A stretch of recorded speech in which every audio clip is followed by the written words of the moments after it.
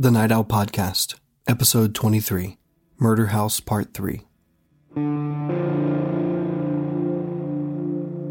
Welcome to the Night Owl Podcast. I'm your host, Stephen Ballou, and this is a place for all you restless spirits out there to tune in and hear true tales of the paranormal. I hunt these stories down, capture them from the mouths of those who experience them, and share them with you, right here.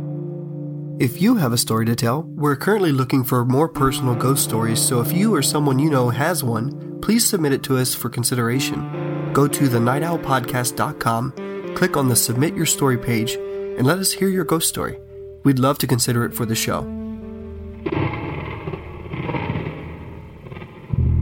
Tonight, in this final installment, the team and I will take you through the journey we all experienced trying to help Martin and his family cope with the unsettling phenomena they were all experiencing in their home, which was the site of a recent unsolved double homicide. And after a strange turn of events, uncovering that the activity Martin has been experiencing may have nothing to do with the murders, but instead an older male presence tied to this property. The team and I are left with the hope that we'd help the family start moving in the right direction for dealing with what's been affecting them so negatively.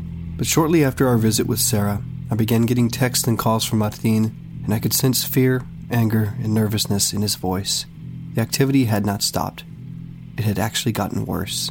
And inevitably, in the days to follow, my team and I would go through our most grueling investigation to date, traveling out of town for more visits as we tried to get to the bottom of what's really going on in this home, why this male presence was fixated on Martin, and what, if any, role the murders might play in this unsettling case. Stay tuned. If you're new to the show, a quick note.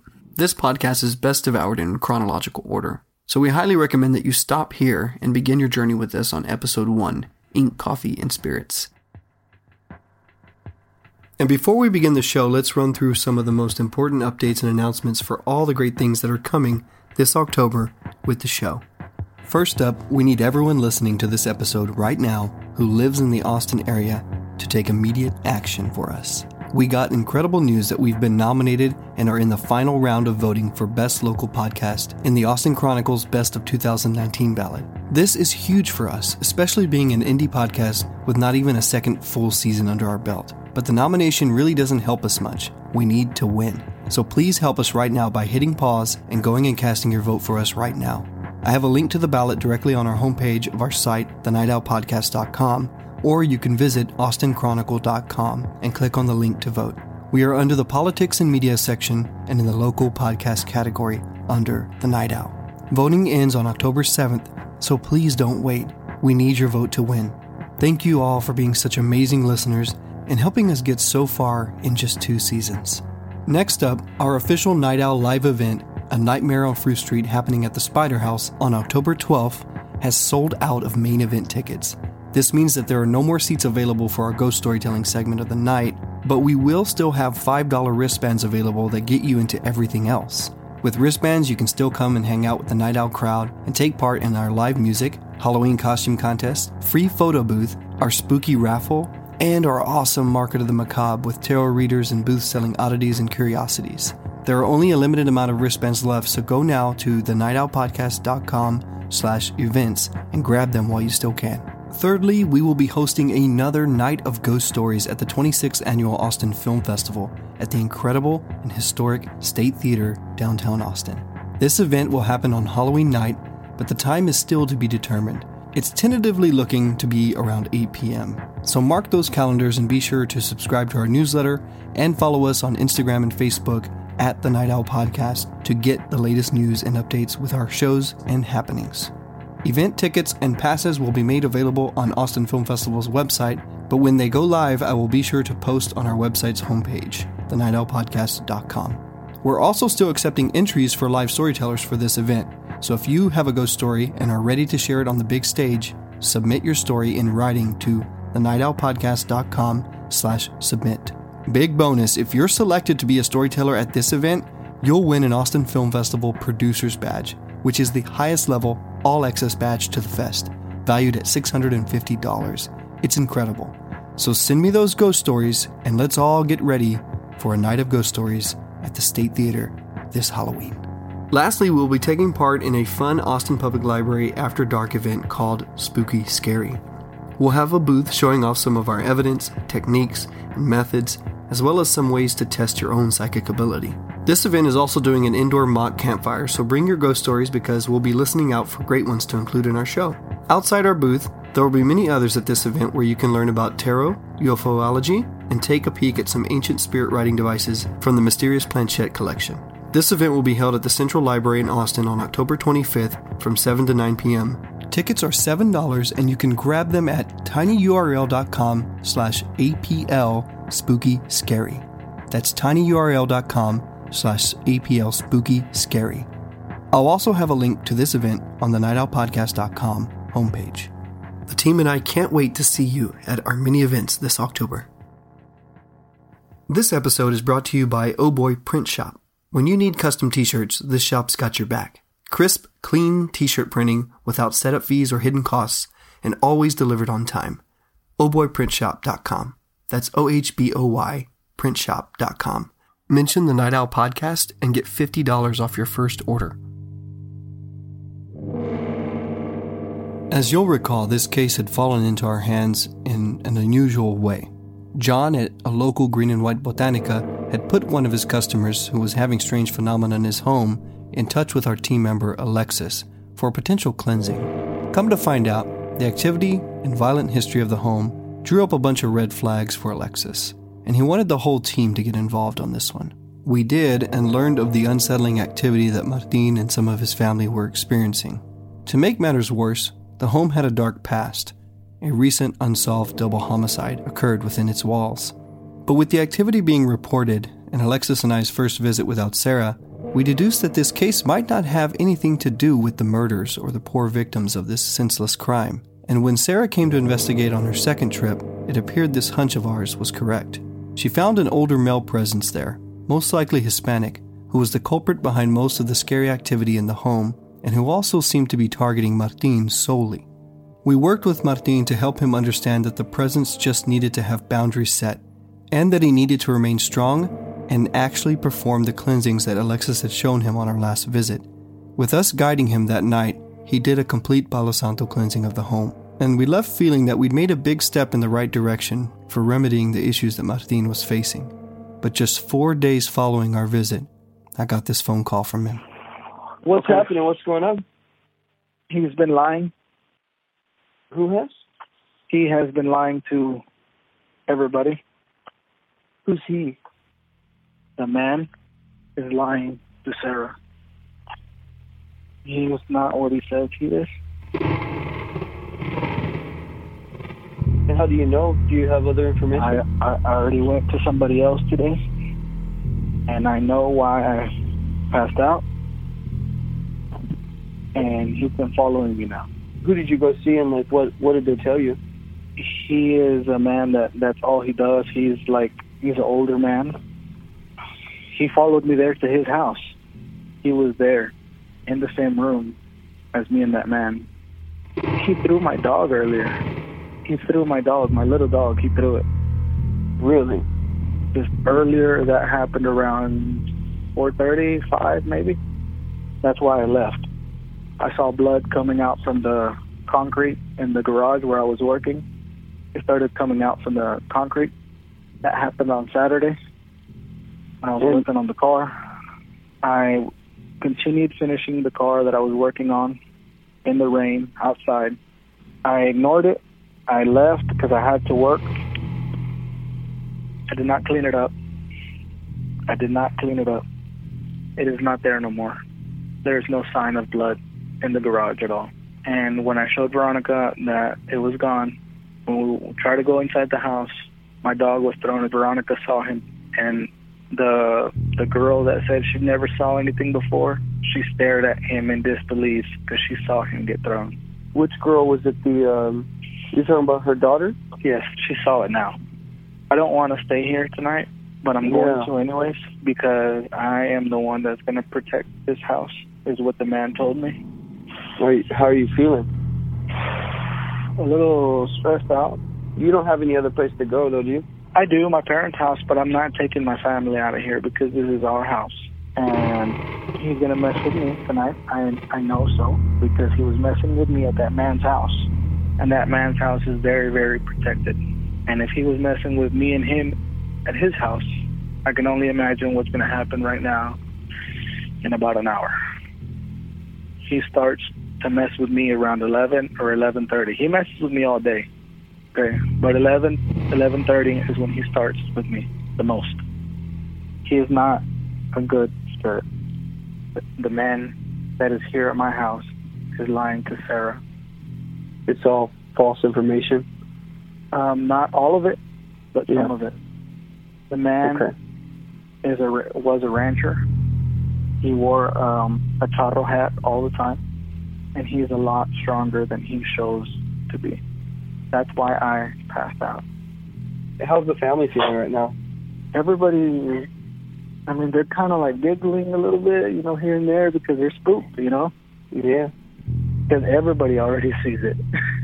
Yeah. You know what I mean? I heard him breathing. Yeah. Whenever I started telling him what was happening, this and that, and he was giving me all the information that was false that he was giving us, he started breathing all loud, and it started getting like a pant. And then you started hearing all these things like moving around in his house and, you know, and banging and stuff. At his house, man, the first thing he told me was get out and move and leave this house. And I told him, like, I feel like I can't. Like, I need the help. He gave me some stuff that I have to start doing on Friday, on Good Friday. And he told me this wasn't coincidence. This was perfect timing. I mean, this is the Holy Week. So everything I'm doing, I have to start on Friday. The first night that we left, how did everything feel the first night we left? The first night was good. I slept good that night, yes. Man. This call was tough to read. Martin was relaying some very disturbing information regarding heightened activity in the home since we left. His dog being thrown and the appearing and then vanishing blood in the garage. But then we're getting information from a third-party psychic or healer that Martin is now seeing outside of our team. And with this information, I have to take it all with a grain of salt and be very skeptical with it. We don't know who this spiritual practitioner is, how accurate their readings are, and if they're even accurate at all. But there was one thing on this call I couldn't deny, and that was that Martin sounded scared and desperate. Two things you never want anyone to feel in their own home. So I wanted to get Alexis on the phone right away to get his thoughts on all that I just heard and his overall impressions of how we left things on our last visit.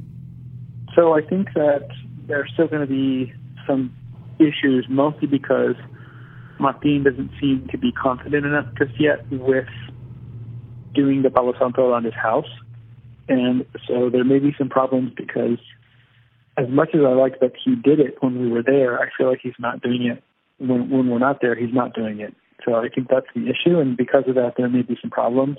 I also don't feel like he's 100% confident, like he has been told so much by his grandmother and by his friends and everything that he's just kind of not confident in what Sarah is saying just yet. And I think that we'll definitely need to kind of go back and take a look and see what else we can do to help him with that. My plan now was to get Sarah on the phone next. But before I could even pick up my phone to check in with her, my phone began ringing, and it was Martin again. Apparently, he and Veronica had just gotten into a big fight. My parents were at the house right now. Me and Veronica just got in a giant fight just now, out of nowhere. See, the thing is, Veronica sees it happen. Veronica is acting like it's not true. She's treating me like I'm crazy, man. I want Veronica to be somebody I don't know. Yeah. Who can at least be like, you're okay, Martin, everything's going to be okay. At least, I want at least that. Like, I don't see it. You do. Okay. Everything will be fine, Martin. Because I feel like I wander in and I kind of get lost in there at the same house. I have no ability in that realm, right? I don't get these things. But I do have some good instincts. And my instincts are telling me that the next time we see you, we need to see you not at the house. He fucks with me too much at the house, man. After this call, I really wanted to address whatever this was as fast as I could. We all had our busy schedules, but this new information was really bothering me. Sarah had said on multiple occasions on her last visit that this older male presence would be the reason for arguments that seemed to arise out of nowhere. He liked to mess with Martin this way, she said. The fight Martin and Veronica just had could just be due to an issue within their relationship, but when I spoke to Veronica separately on the phone, she admitted that the argument came out of nowhere and didn't make much sense to her either. So I needed to update Sarah, but I didn't want her to know anything other than that things weren't going so well for Martin, and from there, I wanted to see what she said on her own. I was quite surprised with a lot of things that Sarah ended up revealing to me on this call. So here's the thing. I don't know if you remember me telling you I was a little uneasy when we did the Palo Santo walkthrough to his house. Because when he initially started going down the living room, all of a sudden I saw this, like a shadow on his body. And I was telling Renee, I said, that's kind of weird. I'm seeing this really weird shadow on him that wasn't there before. And that's why I had him pull the Palo Santo closer to himself. And I was kind of looking at it, and then the shadow kind of went away. I have this little feeling that's telling me that that spirit is able to hide on him somehow. The same kind of thing happened when we were at the residence in New Braunfels, where we were going through the house with the Palo Santo, and he was trying to hide behind the person. So I'm wondering if he says that things have escalated a little bit, if it's because we didn't really get rid of the spirit he hid on him. Okay, I have an idea. And honestly, now hearing you say that, I think it's the best idea. Like, I think it should do this now. I want him to meet us somewhere else. Like, I want him to come to Austin and meet us at Spider House or something and just sit down. Yes, that was exactly what I was going to tell you. Can we see him outside of the house? I don't know. I just don't feel like we're getting the whole picture or something. It feels weird. So I feel like I kind of got played a little bit. That's what it is. I feel like I got played. Like I got shown something I needed to see to get rid of me. Without giving Sarah any of the detailed information that Martin had given me on our last calls, she was picking up on the fact that she'd been played. And on Martin's previous phone call, he literally said the words, "He's lying to Sarah." I wanted to update Alexis on all this new information that had unfolded in the past 24 hours, so I gave him a quick ring. So I'm worried about this because I feel like Martin may be going through what we refer to in the field as obsession. And for those that practice demonology, they know that there are many phases of possession, right? There's the beginning phase where it's the haunted phase, then there's obsession, and then finally possession. So when you're obsessed with a spirit, it basically puts you in that mind state of constantly thinking about the spirit, and then the spirit gets attached. And let's say you have spirit attachment, and that's usually a minor thing. That's minor. The spirit attachment is minor. It's something that can be taken care of by a cleansing or something like that. So with this whole idea of what Sarah said about maybe the possibility of the spirit kind of going in him or kind of hiding around him, I'm afraid that that's kind of what's happening. Is that earlier onset idea of obsession. So Martin's become obsessed with the spirit. And then the next phase would be possession. This is when the spirit would try to either attach itself completely to the point where, Martin's thoughts wouldn't even be his own. It would be the spirit itself that's attached to him. And if the spirit is actually not human, then it makes it a lot worse because it could be demonic, and then in that case it leads to demonic possession. So that worries me, that whole conversation. So I think it's important to see him away from the home, because if it is obsession, if he really is obsessed with the spirit, then it would be with him everywhere. If the spirit was there, it would be with him everywhere. So if we go to a different location and meet up with him there, then he would be acting exactly the same way. But if he's only acting like that around his house, then that means the spirit is still technically in the home. So there's not as much reason to worry. So I think it'd be important to definitely see him outside of his own home location for sure. I spoke to Martin, and he agreed to make a trip up to Austin on April 19th. We'd meet at a neutral location, and Sarah requested a place other than the Spider House simply because she needed to try to avoid a spiritually active spot so she could concentrate. So I chose a local coffee shop and Thai food joint I frequent called Thai Fresh. Here, we'd soon find out if the shadow presence Sarah saw around Martin at the house was still with him or not. So what I was telling Stephen is I did leave. I mentioned a couple of times that I was a little uneasy when we left. There were some things that kind of didn't align when we were there, right? And I didn't want to, because I knew we were going to come back. It's not we usually come back to just check in and do that stuff. So I wanted to see what was, kind of pace it out and see what was going to happen before I jumped to too many conclusions. So initially, when we encouraged you to clean with the Palo Santo, what caught my attention, and I grabbed my husband when you were in the living room, in exactly the same spot that you later said, when I was right there, I felt really sad. I had told my husband, I said, this is what I'm seeing. There's like an extra person standing right next to him, following him around. And what concerned me at the moment, which is, you're going to realize, oh, that's why she did that. You had a distance between you and the smoke. And that's why when you came around, I said, can you move it closer to yourself? The look on your face was like, why would you even ask me to do that? But then your body, even though you moved, your aversion was still present. So I was like, okay, that's fine. I just needed to test the theory. And then you continued. So my theory, and right now it's almost holding to be true, is that it's not the house, it's on you. And so even now, walking up, there's a second person behind you. The news was not exactly what any of us wanted to hear, but we now needed a plan of action. We didn't want to talk about all of our thoughts in front of Martin. It was already frightening enough for him, but we knew we were going to go back to the house tonight. I told Alexis that I'd call him and get the details from him, so Martin in this presence wouldn't hear anything that was going to go down tonight.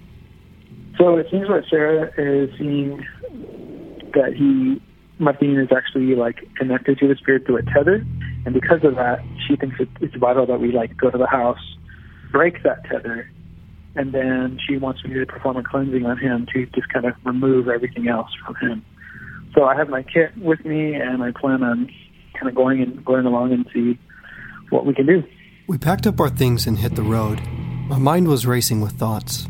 I wasn't sure who this male presence really was. We hadn't gotten much information from him from Sarah, only that he was older and possibly Hispanic from the Mexican actor references he gave her, and also his appearance. But there was something bothering me about this spirit. I had gotten a hold of David, the parts guy who delivers parts to Martin's house. He's an older guy who's been in the town a long time, and he's the one who knew of the older Hispanic man who used to live in Martin's house, the man who passed away years ago. On a call, this is what David revealed to me. Martin, I met him through parts. I deliver parts to his house. The very first time this happened, I was delivering parts. And the first time I went there, I was supposed to take a left, and I took a right. And my scanner is telling me, I'm going the wrong way, so I stopped. I grabbed my own phone, and I made the phone call. And I looked at my invoice, and I said, okay. I dial it. Somebody picks up the phone and goes, you got the wrong number. You better stop calling this number. And I go, okay, I'm sorry. And I said, man, I screwed up, man. I hit the wrong number or something. So I redial it, and I was very careful to write the same numbers, and I looked, I said, okay. I hit it again. The phone rings. Somebody picks it up. He goes, I told you to stop calling this number. And I turned the phone off. I said, God damn it. What the hell with this shit? I'll just try to find it. And I found the house, and I got off. And when I got there, Martin and his mom were in the backyard. And I was over there trying to get their attention so I could deliver parts and get back to the store. And Martin comes over here, and I introduced myself, and I said, man, I called the house, and somebody answered, you got the wrong number, stop calling, but rude. He goes, what? He goes, my phone's over there on the table, and we walked, and the phone was over there. And Martin had walked straight to where I was at. How did the voice sound? Do you remember anything about the voice in particular? I don't know. It just sounded like there were mad right off the bat. You know what I mean? Like, hey, you got the wrong number. Don't call this number again. I said, I'm sorry. So I hang up and I redial, and I was very careful to look at my invoice. But shit, that's the right number. I was like, oh, yeah, my phone's in the garage.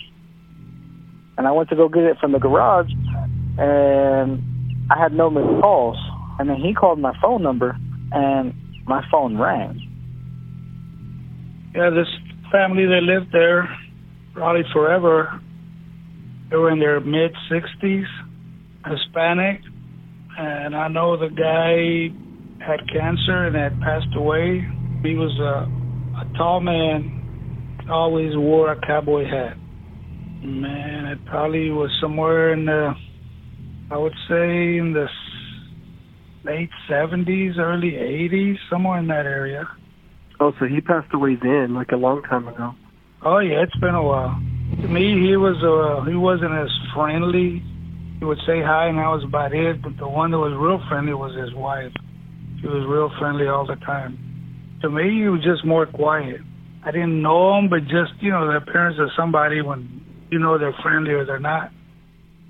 After speaking with David, a few things didn't really line up for me. With the information that Sarah had relayed about this older male presence, we theorized that the presence appeared to be this older Hispanic male from the home's past. Martin had also led us to believe this as well. But through this conversation with David, I learned of this Hispanic man's name, and it was not Mario or Fortino. In fact, there was no M or F in the name at all. Also, Sarah had described the man as shorter, whereas David clearly stated he was a tall man. The only two connecting thoughts here were that he was on the property a long time, he was older like Sarah was sensing, and the cowboy hat had me thinking as well. Sarah said he appeared to be a rancher. But in all, I wasn't convinced that we were dealing with the spirit of this older man who passed away around the 70s. But the strange occurrences surrounding the house continued, and even David had felt he had a strange experience with the phone calls. So something wasn't right, and we were going to have to tread carefully and strategically approach all of our next steps tonight. But I had confidence in our team, and that Alexis and Sarah would know what to do and how to do it when we arrived. When we got to the house late that night, Alexis and Sarah prepared for some cleansings, so I stepped away to ask Veronica to update me on whatever came of the leak in the bathroom, and to get her account of what happened with the dog being thrown. That water thing, did y'all have someone come out and look at it? We had someone come out and look at it. Can you tell me what happened? They said that a pipe was messed up, and then they said the drain was messed up, but honestly, they're not plumbers, so I don't know, but all they did was seal the pipe. We can't use that shower. So I don't know what the deal was on that, but it was never fixed. They came several times, and for some reason they would come in the evening and they would lose their things. They'd bring stuff in and they're like, what'd I do with this? And then they'd have to come out to their truck and they're like, well, we had it. And then they would have to leave. So on several occasions, they had to leave 3 or 4 times. Or they would buy stuff and it wasn't the right thing, and they'd have to come back. And they were like really weird about coming into the house. I don't know if it's because they know the story to the house, but even the friend plumber guy of the landlord, he came in and he seemed really spooked as well.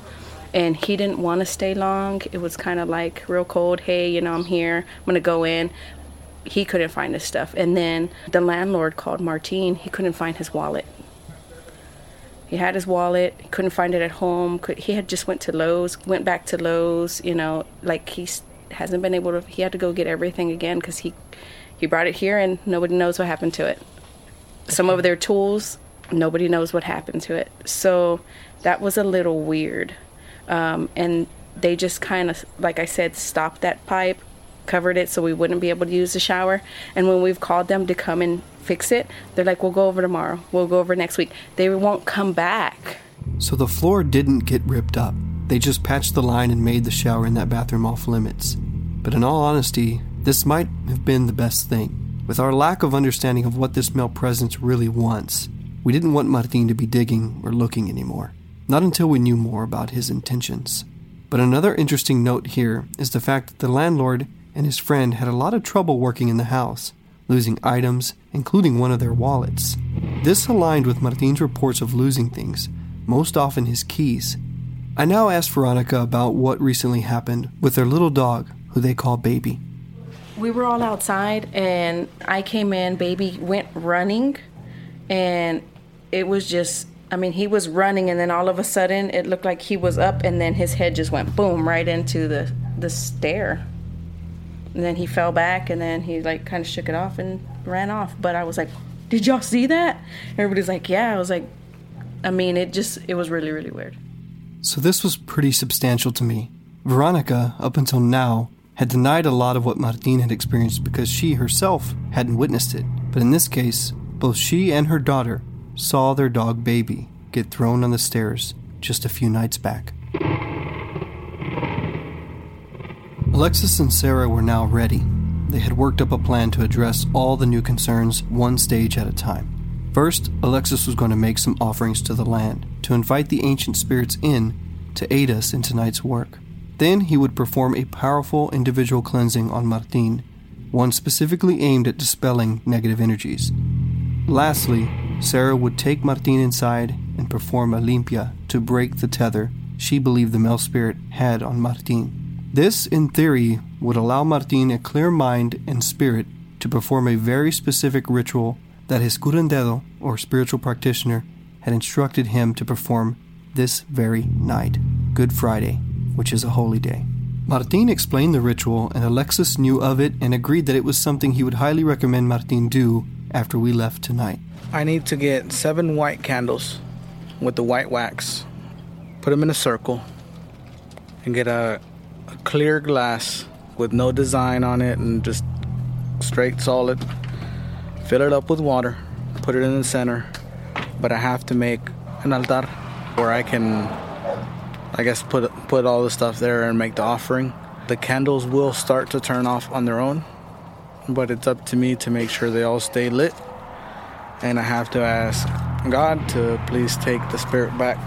In theory, they're giving you the strength and cutting him off so you can just do this without interruption, without things getting in your head, without things making you second guess what you're doing with those candles in the water, you know what I mean? So that way you can just do that pure as yourself and no other outside influences. Well, the spirit is associated with the property itself because they're constantly, they know the area, they're familiar with the space. So I know that's where he's tied to, and I think he just gravitated to the open door that Martin offered. Sarah was still sensing that this male spirit originated on this property. It wasn't something that just randomly attached itself to Martin, so the ceremony with the land offerings tonight seemed like a good start.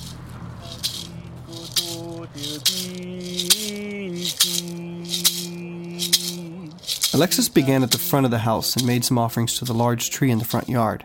Then he made his way around back to continue the ceremony. It was there that Sarah began seeing something she's never described before. From here on out, we refer to them as elementals, but they are better known as land spirits. And while Alexis, myself, and Sarah were all standing in the dark in the far back end of the backyard, Sarah and Alexis both got a very strong sense that we were standing where the old man was buried. What the hell is buried on the property? Yeah. Yeah. Right here. Yeah. It's right here? They were going in here. What did they look like?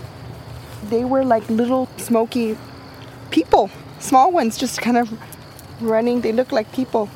And some of them were running on 4s, and some of them were running on arms and legs, and then some were just running regular.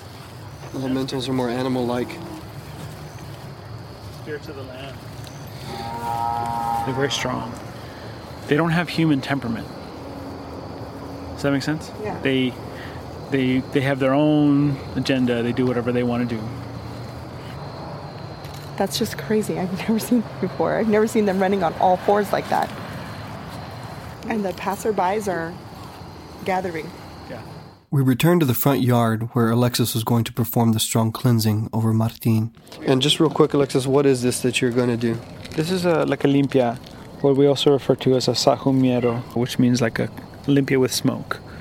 And we're using estroike, which gets rid of a lot of dark stuff. We're using copal. I'm using a little bit of sage, and I actually am burning a little bit of ruda from your property because that's part of your property, so it's connected. So that's important too.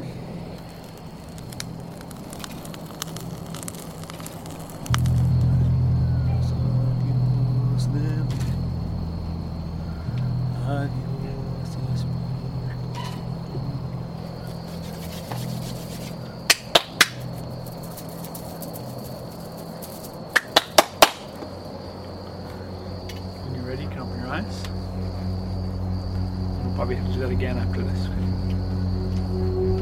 Okay. Sarah came over to inform us of some good news. When you did that, he finally left. Okay. And I can see the tether clear. Where is it? It's on its way in. Okay. So It's a good sign? it's a good sign because Okay. I was worried that it was going to be on while I was doing the breaking it, and he's left. So that is awesome. Did you feel anything different? How does it feel right now for you? I want to cry. And I felt a lot of stuff here on my lower back. And I could feel where he was going to be.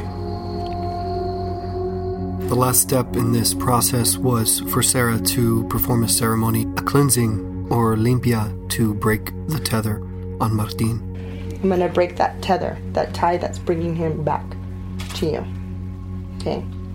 And the whole time you're laying there, I just want you to think, break. Imagine a little thin yellow line between you and something else. Break the line. Offer it away from you. Offer it into the light. So somewhere in the back of your mind, somewhere in that back of your head, I need you to see a light, a really bright one. Tear the tether and push whatever's on the other end into that light. Sarah performed the last limpia on Martin that night to break the tether once and for all. And when it was done, we left Martin to do the final ritual his practitioner had instructed him to perform that night. We called it a night and would check back in to see how things were going in the days to come. But in the back of my mind, something told me this wasn't our last visit to this house.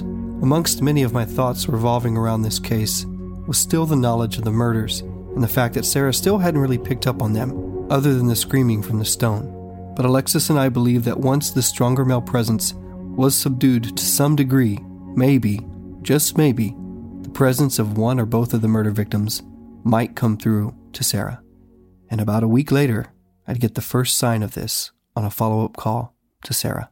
The limpia, all it did was break the tether that the spirit had on Martin. What the other man instructed him to do is what was going to open the door to get rid of the spirit. So all I did was break the tether. It was Martin's job to get rid of the spirit. I just need to know, did he really do it? Did it really happen? And the only way I'll know is by seeing them again. And the fact that Martin already has a family, I guess if you want to say like a family lineage and all of this stuff, and he has not made the effort to learn how to handle it, it's going to continue. I mean, the property itself has so many things going on. There's been more than one death on that property. And so weeding through that and how those deaths happened are what's kind of bothering me, because they're very strange. They're not all like natural causes. It was an old guy sitting outside, had a heart attack. No, none of that. These are all very traumatic deaths in different stages. So that's another thing that I have to kind of deal with the property itself. When we get back from this short break, the team and I continue our quest to get as many answers as we can before ending this case. I dig deeper into conversations with Sarah about these traumatic deaths she's been sensing on the property. We pry for more truths behind the older presence that targeted and attached itself to Martin. And lastly, with the help of another veteran psychic in the field, we uncover more clues to the mysteries surrounding everything still hanging in the air on this unsettling case. Stay tuned. This episode is brought to you by Oh Boy Print Shop, custom printed t-shirts made in Austin with love. Now, there are many reasons why I love this family-owned print shop and why Oh Boy is my go-to shop for all things Night Owl. But let me pick one to rave to you about today.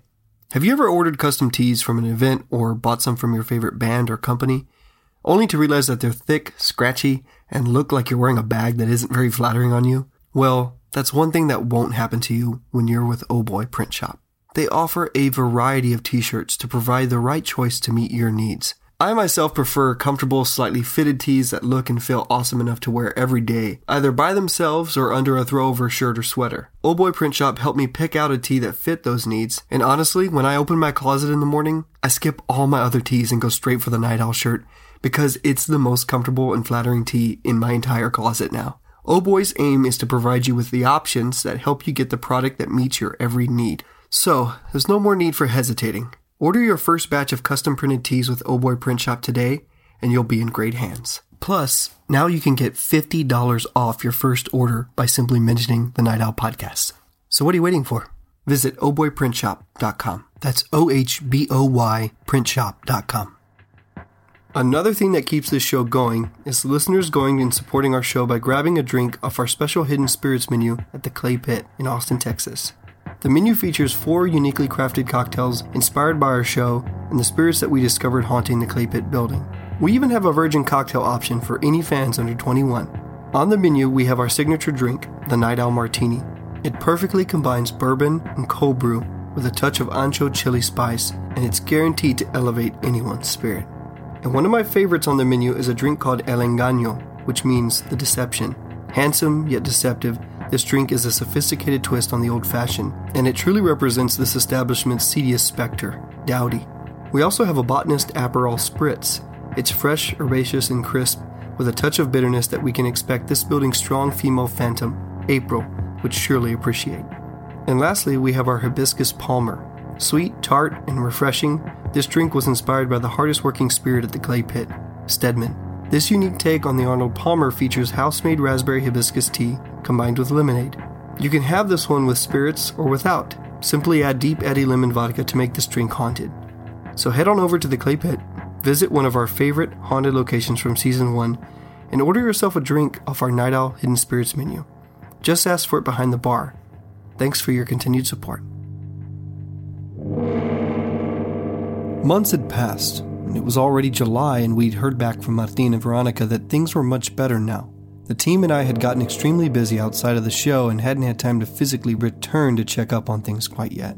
But in phone calls with Sarah, she was admitting a pull to go back. So I set up a follow-up visit with the hopes that maybe after all this time, we'd finally have Sarah actually pick up on the homicide. It was still a strange thing hanging in the air on this case. It was July 21st, 2 months since our last visit. It was early in the day and extremely windy, but otherwise very pleasant. We're back at the house, about to chat with Renee and Sarah. Sarah and I had actually gotten together on a visit to Royal Legion Tattoo just the day before. I didn't have my mic on me when she did this, but she began spouting off all this relevant information about 2 spirits that she was picking up at Martin's house. And I told her that she would have to relate this information again when we got back to the house today on record. So when you hear her reference this conversation, this is what she's talking about. Now the wind picked up a bit heavily in this moment, so excuse the audio in this segment. But listen to what Sarah says here. So that I don't feel that one spirit right now, so I'm going to just take the tour and see what happens.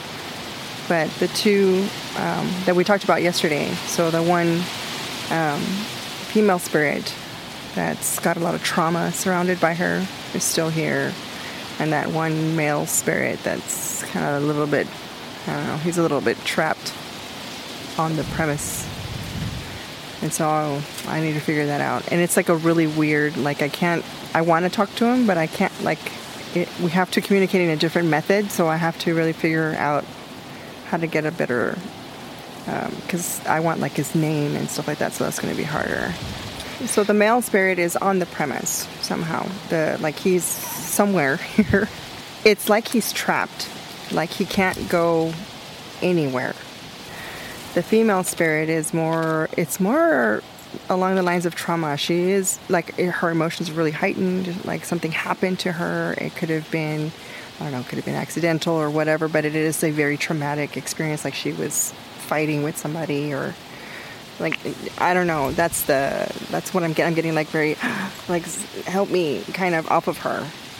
So those are the 2 things that I'm feeling right now. But that one spirit that Martin was dealing with, I haven't felt him yet. And normally, as soon as we drive up the drive, I'm like, oh, his presence was like, now that's not what I'm feeling. So to recap, Sarah wasn't feeling the older male presence from before anymore, at least not yet. But the 2 new energies she was picking up on were a male and female spirit, which eerily coincide with the 2 victims from the homicide. Then, she started to get more details on the new male spirit and his death. it wasn't not a natural death. It wasn't something like, oh, he got sick and died, or like that. It was just really weird. It's almost like the intention was to have him be dead, and now he can't go anywhere. Like he's just kind of stuck, like not moved on, I don't know how to explain it. And that's what you're feeling? Yeah. The intent was for him to be dead. This is the first time Sarah has ever used that phrase. And if you notice, she didn't use the phrase murdered, but intentional death. Age range, you did mention some age ranges. So the age range for the male would be mid-40s to late 40s, like anywhere between 45, 48, somewhere around there. Definitely not yet into his 50s, so he's in that age range. And the girl is ranging like late 20s, early 30s, somewhere in between there. I don't know. It's really hard to tell because I'm trying to get around the trauma to get an actual better fix on her. The two victims at this site were in their mid-40s. Now, Sarah's admitting that she can't get a really solid read on the female, and her first guess was younger. But one note to make is that in the photographs that I've seen of the female victim, including photographs of her the day that she was actually killed, she was petite, dressed very youthful, and appeared younger than her age. She's too concentrated on getting help versus being able to communicate well. So I'm going to give her a chance to calm, and we'll walk through that. I'd like to walk through the back of the house to see if I can connect with both of them differently. Just because you never really mentioned these before, but they were kind of in the background. They were in the background, that's all. Can you describe when you started to sense them? So it's when we first did the limpia with Martin. Initially, I thought it was like passerbys, and then after we walked around with Alexis, then I started oh, those are not passerbys. These are actually here, on the premise. The first one that I felt was the male. That was the first one I felt. It was the female that I wasn't quite sure if she's here on the property or not, or close to the property. I'm still right now not sure. Okay. But she's still here. So that's the weird thing. But that other one's not. So yeah. Sarah is unaware of anything on this case, but the confusion that I believe she's having here with the female spirit not feeling connected to this property is the fact that she wasn't. She'd never been here before, and her first time ever visiting this home was sadly her last day alive. Okay, we're making our way up to the front door to see if Martin is here. Hey. Is Martin here? Okay. We'll wait for him. Hey, how are you doing? Good, how are you doing? Y'all good if we come in? Yeah. Okay. Hey. How are you? Good. Martin was waking up for a night shift and was still getting dressed. While we waited, I asked Veronica how things were feeling for her. Sometimes I don't know. I wonder, is that presence or whatever it is still here? Does it want us to leave kind of thing sometimes? Yeah. But Martin actually mentioned, hey, do you want to move? This other guy that he's been going to see, they said something about possibly messing with my grandchildren because they're innocent and, all this stuff. And I'm like, okay, yeah, maybe it's time to move. Which is why I do the little crosses when they come in, because just in case, I don't know. I don't want anything messing with him.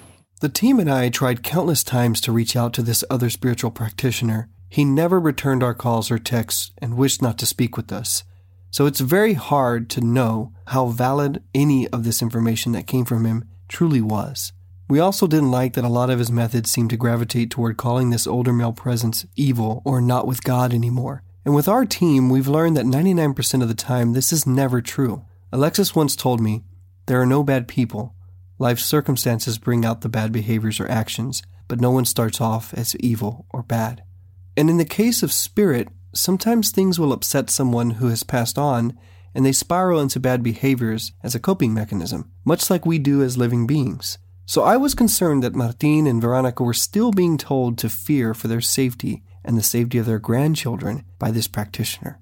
We don't know who this male presence was, but I still felt that there was some reason for his actions, and for that, I didn't want to continue to call him or his actions evil. Can you update me on update me after we left, how have things been overall? They've been a little better. Way better. But been getting a little weird again. Let's go to the back. Let's go outside where do you feel the most energy that you don't like? Up front. Oh, up front? Let's do that. Martin had been texting and calling again. This is part of the reason we scheduled another follow-up this time, but part of me wondered if this lingering fear and worry in him were merely a direct result of what this other practitioner was telling him. I wanted to see where he felt uncomfortable and get Alexis and Sarah's thoughts. And you just feel it generally out here? This is the main bedroom, the master bedroom's front-facing window. This was an entirely new area where they were experiencing uncomfortable feelings. Martin nor Veronica had ever reported anything here before, but now they both felt uneasy leaving their home through the front door. I wanted to explore this more. Alexis, how are you feeling in there? The house feels much better. He's saying he has a lot of issues up front now. In the front? Yeah, in the front. It might be just like everything's finding its way out there, but it doesn't feel bad, and the house feels good. Yeah. Out here feels good. At this point in time, Martin and Veronica had not heard about Sarah picking up on the new male and female presences on the property. So I wanted to move inside and have Sarah relay everything to them for the very first time. Inside, there were grandchildren and cartoons playing loudly, so it was tough to get good audio. So apologies on this next segment. A couple of things that I want to talk about too is the property itself. So there's 2 spirits on the premise, or people on the premise, one person at least particular that is on the premise somewhere. That one would be that I'm going to concentrate on today is a male. So he'd be a male maybe between 45, 48 years old, like not yet in his 50s, but around in that time. And he was intentionally, like the death was intentional. It was not, no, it was not like, not natural, not accident. It was intended to be that way. And he's not moving anywhere. So he's not leaving. He's just kind of stuck. So he's kind of just on the property. And then the other is a female, and I'm still not even sure if it's part of the property or close to your property. I don't know if that makes sense. And she's just kind of reaching out, but she's more in like trauma mode. So for her, when she's talking to me, it's very like help me and rushed, and like it was like if her death would have been trauma, like could have been an accident, a fight, that kind of thing, right? So that's what it would have been. So I don't know if she's actually on the property or not. So I'd like to kind of walk around and see if we can figure that out. Sarah was still not sensing the older male presence yet, but we were heading to the backyard to see what she could pick up on. Okay, we're making our way to the backyard, to the back door here. I don't know what this is. This is where I saw those elemental type, half animal type things here. It's like they were running from, because Alexis was walking that way, and they were running from his direction. So they were coming here, and somewhere here, they were literally like digging. And then that's water, yeah? Yeah, that's water. The older Hispanic presence wasn't seen or felt by Sarah anymore. She didn't want to say that he was entirely gone yet, but that he wasn't making his presence known to her, at least not today. But before leaving, I had come with the intention of finally revealing the facts surrounding the double homicide to Sarah once and for all. Up until this point, she had absolutely no information leaked to her by myself, Martin, or his family. We were really diligent about this. So in this moment, we went over everything as best as we knew it, and by the end of it, Sarah now had more clarity on the stuff that she was picking up on these spirits. So this is an unsolved case for these people that lost their lives. Technically, it's still an open case. It's open. Mm-hmm. That's the help and the reason why he doesn't want to leave but wants to leave. But also, it'd be really interesting if you could have some sort of conversation with them, get any imagery, get anything, because I have photographs I wanted to show you as well. Prior to today, I had worked up a digital lineup, if you will. Photographs of random men and women along with a photograph of each of the victims. I had 4 male photographs and 4 female. Each had a unique letter assigned to them. I wanted to see if Sarah could pick them out in this lineup, something we'd never done with her before. Now this test is not going to really work unless you've actually been able to see them. So I have not. Okay, but maybe the pictures might incite something. But yeah, some stuff out. Okay, let's do that and first. I left my notebook. Would you get it? Please? I left it. It's in the it's on the washing machine on the back. Okay. I dropped it. I don't want to wrestle her, but let's try him first. Okay, you want to move to the back? She's going to be a little more tricky. Okay. Because I got to narrow her down a little bit, and I got to get her to stop screaming. She keeps leaving. All she does is scream at me.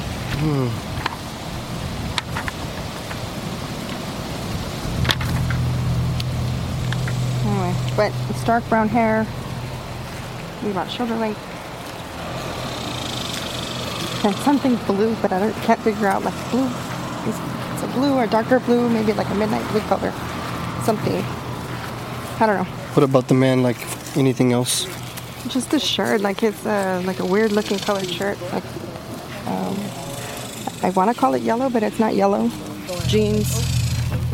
But he's very clear that he's not that he can't go, that he like can't as far as something's keeping him here, but he just can't go. Like he himself can't go.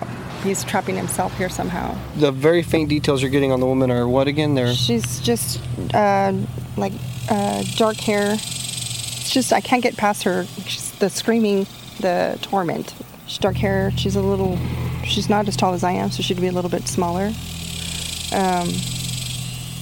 But very, I don't know, her personality it's strong, but it's what I guess in her mind it wasn't strong enough. She still needs like help. She's asking for help but not telling me what to help with.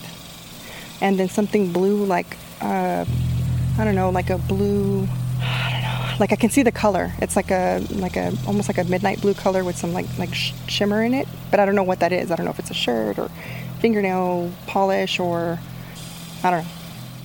I have to take a second to point out an eerie clue that surfaced from listening to this moment that we just heard. During this investigation, the color blue and the words fingernail polish didn't make much sense to me at the time, and it would be months before I'd make any connection to this. But while Sarah was trying to connect and get more information from the female spirit, she kept getting the word help and then seeing the midnight blue shimmery color, and she mentioned fingernail polish. One of the male victim's close relatives had been in touch with me during this investigation, and one day they asked me if I'd like to see a photograph that she got from the male victim on the day they were murdered. She sent it via text, and it was a photograph of the male and female victim posing for a selfie together and smiling. As I looked closer and zoomed in on the photograph, it appeared her fingernails were of a dark purplish blue color, and they were shimmering with glitter. Now that alone was a little unnerving, but I also had knowledge from studying the facts of this case that one of the biggest unsolved mysteries hanging in the air was the fact that it was believed this female victim fought back, had her nails broken, and that there was DNA from the murderer recovered from under her fingernails. But somehow, this DNA evidence either disappeared, got lost, or was mishandled. So seeing this photograph and the victim's nails give new meaning to what Sarah had picked up on this evening on the property. But that's all I can get from her, because she comes and goes. There's the men and there's the women. There's obviously the one of each is the right one, but I'm just curious if you're pulled to any in particular. These two are almost the same in my head. It's the same hairstyle, and for the man it's mostly like this, because it's the beard with it's almost the same, only the shirt's the wrong color, so it's him. That is the person who was killed. Yeah, that was definitely spot on because of the beard and because that's what I drew. So Sarah got the male victim in one shot, but she was having a hard time getting a visual read of the woman. She said it was really tough to even hear her, much less see her. The shape just the shape of the hair is right. Mm-hmm. Yeah, she's harder. Well, at the end of the day, if you've gotten more from her, we'll look at it one more time and see, but interesting that you gravitated right to the man. I didn't want to pressure Sarah into guessing, since she didn't have the visual information on the woman. It just wasn't fair. But without hesitation, she'd pointed out the male victim in the lineup, and that was pretty impressive to me. In the end, Sarah had hit a lot of validating points regarding the two victims. But Sarah admitted her experience with such energies whose last moments ended so traumatically was very limited. She didn't know how to help them from this point on. So we packed up, but I knew that there had to be something we could do for them. And I knew just the person I was going to call. A few months back, I met a veteran practicing psychic while doing research on a Campfire episode. Her name was Elaine Ireland. I wanted to see if she could offer any advice on this issue. But what I didn't know was that when I called her, she'd actually begin remote viewing the location and begin delivering direct messages from the spirits themselves. So we're kind of at a loss, and I'm just curious in your history and your vast experiences in as a psychic and clairvoyant or medium, do you have any input or any advice that you could throw our way? Number one, the male has tried repeatedly to get through to one of the investigators, and the investigator refuses to go with his gut because what they're suggesting is so far out of his scope. He said, he keeps saying, if I try to bring that into the file, nobody will believe me. I know it has something to do with the DNA. Let me stop and explain something real quick. On this call, I did explain that there was a double homicide, and I explained the victims, but I left out all the fine details, including the DNA theory, so I was shocked that she was picking up on this so quickly. And then listen to what she said next. There is a third death on that property that happened back in the 40s, maybe the 50s. I don't know if anybody, and it's on the property, not in the house. It's on the property. That is also hanging. You know, if you could take a bulldozer to the back part of that property, I don't know what else was on. I don't know what's behind that. I don't see anything except trees back there. But if somebody took a bulldozer back there, they would find bones. Some would be so deteriorated, it just might be a femur, and that's all you could tell. But there are human bones back there. Now, that doesn't mean that people were murdered and buried. It simply means that maybe a long time ago, that was the only place there was to bury somebody that died. Period. That was it. I wish I could put you all two together. Sarah literally says there's human remains here, and she's in the backyard. Now, the woman that was murdered, her confusion is that was not familiar property to her. She was a visitor. And when they're in spirit form, they should be able to just go back home, in this case. But there was such a strong connection to her and the people that she was going to visit. It's like that's incomplete business. She and that spirit knew each other from past lives, the man, but not real well they did know each other well, from this lifetime. But she's showing confusion because she wants to be discovered, she wants to be heard, but she doesn't know where she can best speak from where her life was taken or where she claimed as home. So that's why she keeps going outside and then going back in. She's still trying to figure out where to go to get the best bang for her energy, so to speak. She looked at the man who was killing her and kept asking him, even right up to his last breath, her last breath, why are you doing this? You've got to be crazy. Why are you doing this? Why have you done this? The first person that was killed on the property has hung there to protect the property. Now, their spirit, I want to say feels bad, even though feels is not the right word, about not being able to stop it. Although, and that was a male, that male tried to prevent the murders by getting in the way of the person who committed them. Either standing in front of them, trying to confuse them, made them sick at their stomach. I can see the murderer throwing up. There was continued DNA on the property that they've not found or they've put away for investigative purposes, but they haven't followed the DNA trail. They haven't followed it. The authorities have not followed it to the best of their ability. That's where the solving comes in, is the DNA, but they haven't done it, and the cop hasn't listened to spirit. It will be solved. 9 times out of 10, spirits are not stuck. They willingly stay. Or they stay with an intention of the case being solved. Sometimes it's only one person who finds the body, finds the murderer, finds the clue. It's that person's find because there's karma between the victim. And let's say it's not my find, it's your find, or it's a psychic from California, or I don't care, whoever. And only that person can get the clue, can get the message that solves the case.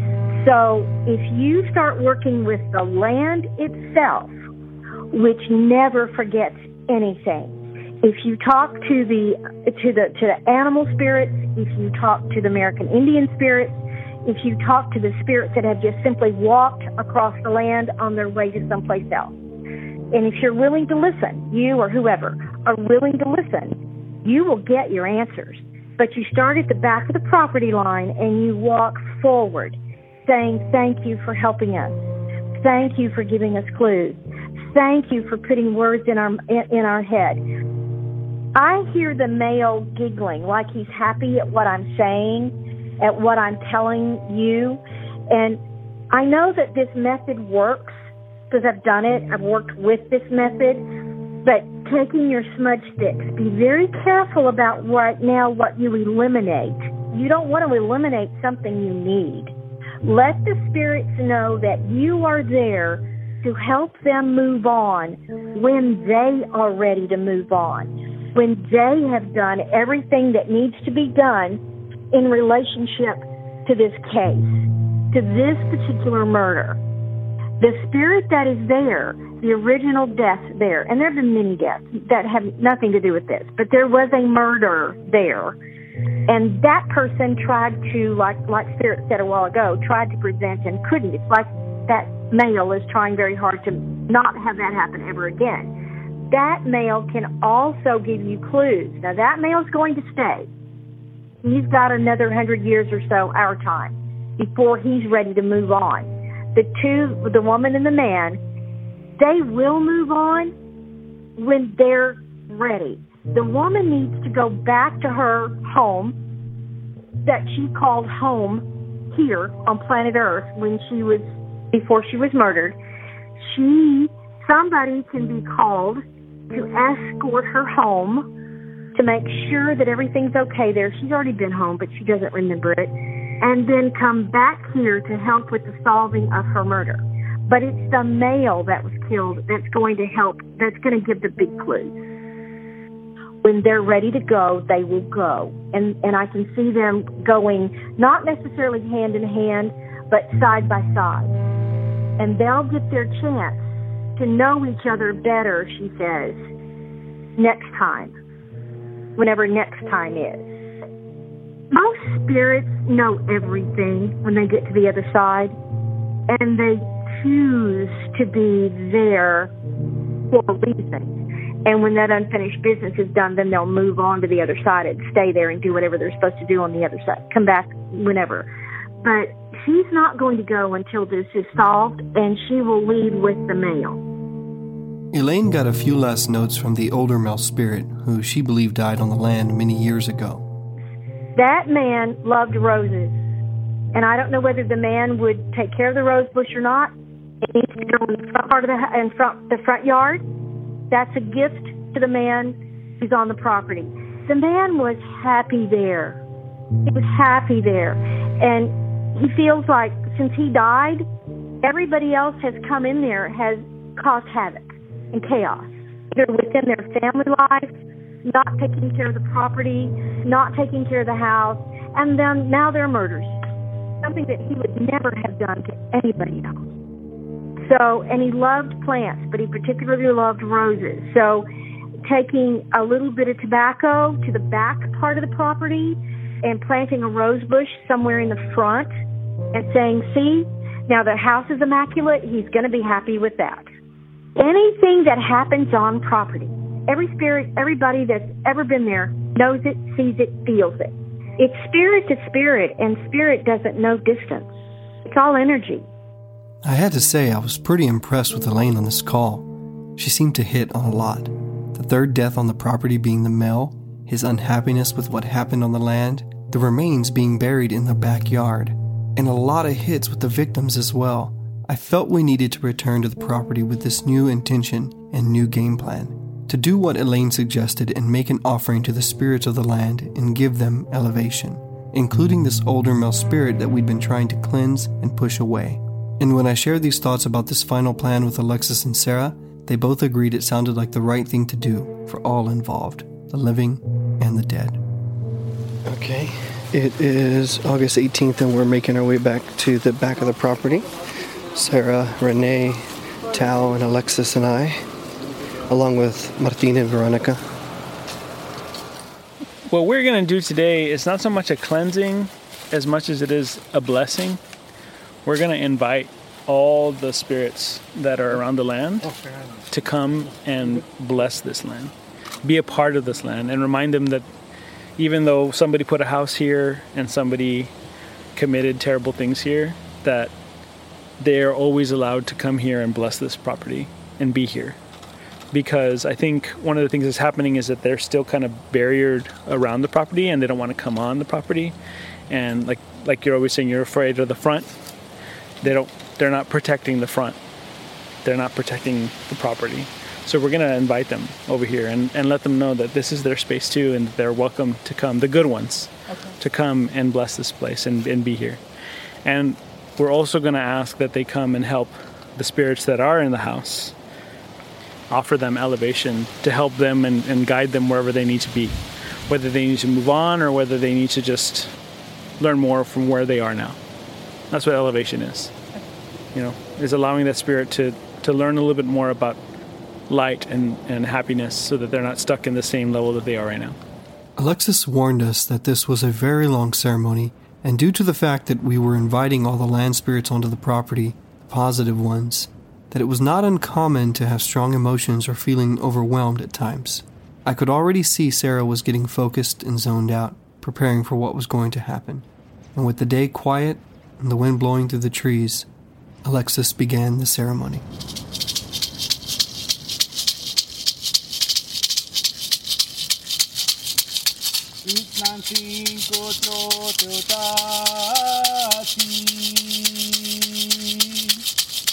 Many of the songs are sacred, so I'm going to refrain from exposing them entirely. We all sat under a shade tree in the back left corner of the property. To our left was a creek lined with tall trees, and in front of us was an open field. Alexis had a large blanket of offerings laid out, and he offered many things to the land through burials and burning smoke rituals in his copalero. He sang many songs and recited many prayers.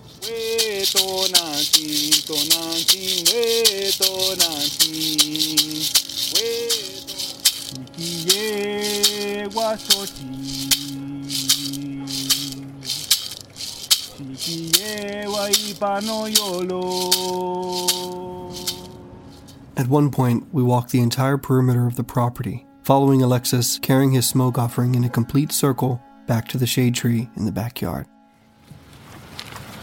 Okay, so we've invited everybody here.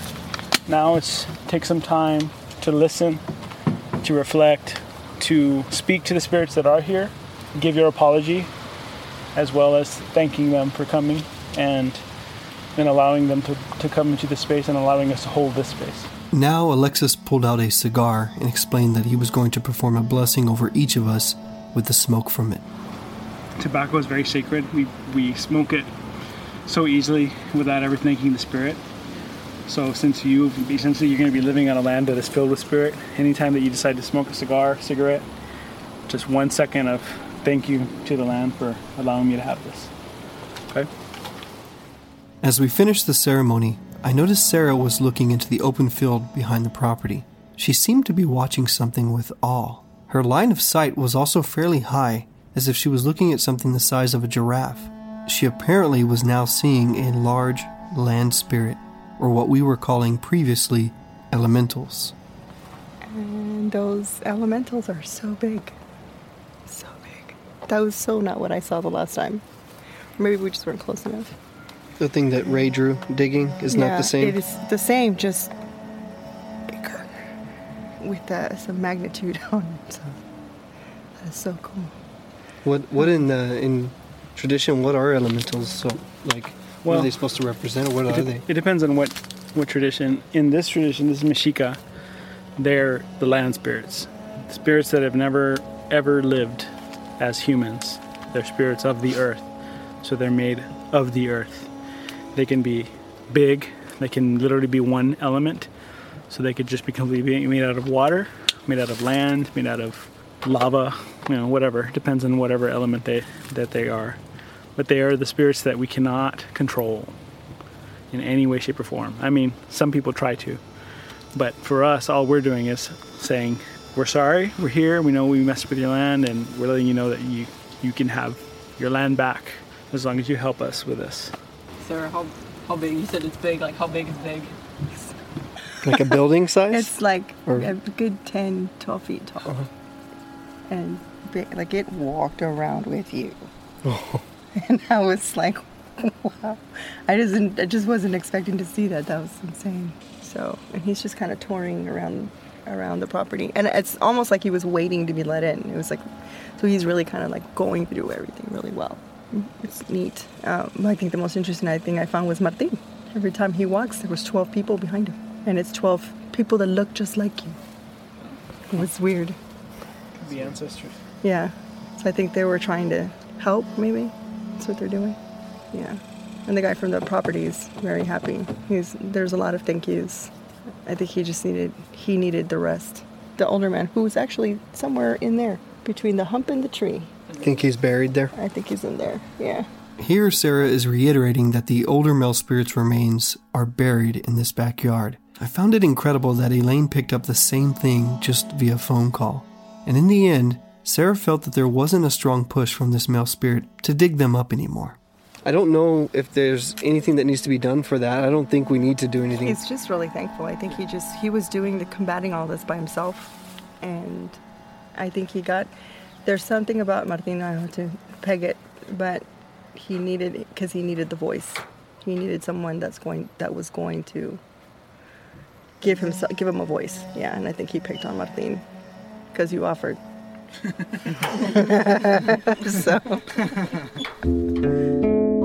After all we'd heard, witnessed, and experienced on this case, in the end it all felt so strange. But my final theory on the older male spirit was that he was just angry and lost control of himself to some degree. He took things a little too far to get what he wanted, and ultimately, that was just to be heard. For it to be known that he didn't like that the land he held so close to his heart was now being mistreated and horrible acts were committed on its grounds. With our cleansings and blessings, it seems we might have offered elevation to him and given him more clarity of his role in the future chapters of this property's story. And that role wasn't to scare anyone off or to manipulate Martin anymore. So you may start to notice a lot more wildlife coming around here, like a lot more than usual, because anywhere that they are, the elements and the spirits of the wildlife come. So you might see more like deer, rabbits. And they never come over here. They're always down that way. I've never seen a deer over here. You might start seeing them more over here. I then gave Martin the information Elaine had shared with me regarding the older male presence on the property. Since he was going to be sticking around, he had one request. She did give me a note, and she said, tell the current male resident he wants you to plant roses in the front. Hey, what did I tell you? What? Yeah. I told her I was gonna put some flowers right there. Really? I drew it out and everything. Yeah. Wow. Yeah. That's why that thing's all torn up there. Ironically, Martin had already begun creating a flower bed in the front yard. It seems this male spirit had already gotten his message across. We packed up and left wondering if this actually would be the end of this case for us. It had been such a roller coaster, and although we weren't able to help the victims in a more tangible way, we left feeling we had done something good for them in spirit. The offerings Alexis made and the songs we sang would only help to empower their spirits and perhaps bring about positive change regarding their unsolved case. But I would be checking back in, as I always do. But this time, I was hoping that Martin would sound a lot different than he did on all our other calls. And I was pleasantly surprised. I've been doing a lot better. I've been getting better sleep. Way easier for me to wake up in the morning. Way easier. I've been waking up at 6:30 in the morning lately. I mean, it's still a little spooky here and there, but it's not scary anymore. You know, I can be out here late now, and I won't feel a thing anymore. You know, as to where it was before, like, once it started getting, like, close to 11 is whenever it would start getting real scary. There's a whole bunch of birds here at the house now. There never used to be birds here. You come out here and it feels good, man. Like, it smells nice. Like, it smells, like, pretty out here. Like, it never smelled like that before, ever. You know, and like I said, there's a whole bunch of little birds here now. Like, it's really nice now. After you guys left, grass started coming out. Like, it was just a whole completely different feeling, man. It was a completely different feeling. Do you still drop parts off from time to time? Have you seen a change in Martin? Has he told you anything about it feeling better? Anything like that? Yeah, he said it's improved a lot. He told me it has improved a lot, you know, and he told me about the cleanings twice already, you know. He said, I never seen a bird or a rabbit, and I looked at him kind of funny, like, well, what are you talking about? He said, well, I'm pretty sure at your house you see birds. I said, yeah. And he told me, well, I see birds now. And we both started giggling because that's funny, you know, to me. You still see him from time to time? You still deliver parts and stuff? I haven't delivered parts to his house in a while, but he'll come by the store because he works nights. So he comes in the back and we'll bull wag. I tease him and... Yeah, but you never know. I never really believed in that, but hey, I believe the guy, you know. Why would somebody make up stuff like that? Things have gotten so much better. It's not so negative here in the house. Like, we sleep better. You don't feel like somebody's constantly in the same room with you or watching you. It just the environment feels so much more positive and clean. So I think that everyone coming out and helping and trying to figure out what was going on has helped a lot. So things have gotten so much better. Martin and Veronica admitted that they still occasionally felt something on the property. I mean, I still see a shadow here and there, but it's not scary. Occasionally outside, I'll get a little freaked out or scared, but I do leave early in the morning. It's still dark outside, so I think that's part of it. Alexis had some great final notes on this, and I hope Martin and Veronica really take it to heart, as well as many of you listeners out there finding yourself in a similar situation with spirit or hauntings. You know, the main thing with cleansings, this is something that we'll all learn, is that cleansings are temporary. They're not permanent. And eventually, somewhere along the line, you're going to get pulled back into that darker energy, or you're going to get a spirit that comes in and gets attached to you again, et cetera, et cetera. So this is why, as a spiritual worker, I like to empower the people that I do work for by showing them how to do these things. Because if you don't keep up with it, it's going to eventually find its way back. The last call I made when this case was all wrapped up was to Elaine. I was curious if she'd have a different remote reading now that we'd performed a very special land blessing directly to address the issues hanging over this property. You know, while you were talking, I got wild white roses popping up in the back part of the land. White roses are meant as a symbol of hope, and they're like a thank you in a way. There are still two spirits that will roam the property. The two spirits that are on the land are very much protectors. And yes, there are more than the spirits, lots more. There are many spirits that come and go from that property for hundreds of years. But these two have a vested interest in the property. I think it will be solved eventually. I think that whoever took their lives will be discovered, but not until after they have also gone on to the other side. The land feels more gentle than it did the last time I went there in spirit form. It feels calmer all the way around the house. It trusts the spirits that are on the property and the land itself, the spirit of the land, trusts the people that are now living there. And that's huge.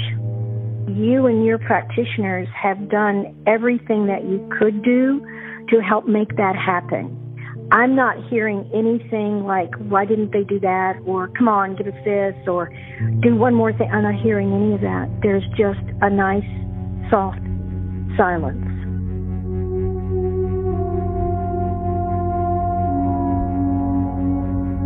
Silence. What a wonderful thing to hear at the close of Season 2 for us. We took you to browse the haunted objects of Buda Antique Mall, down into the hidden haunted speakeasy of Buenos Aires Cafe, guided you along the dark trails of haunted pioneer farms, and invited you along to uncover the unsettling phenomena occurring in a private residence of a recent double homicide. This last series was a hell of a way to end the season. I can't tell you how much sleep I lost these last several months, but it was all worth it in the end, and we can't wait to take you on more adventures with us in Season 3.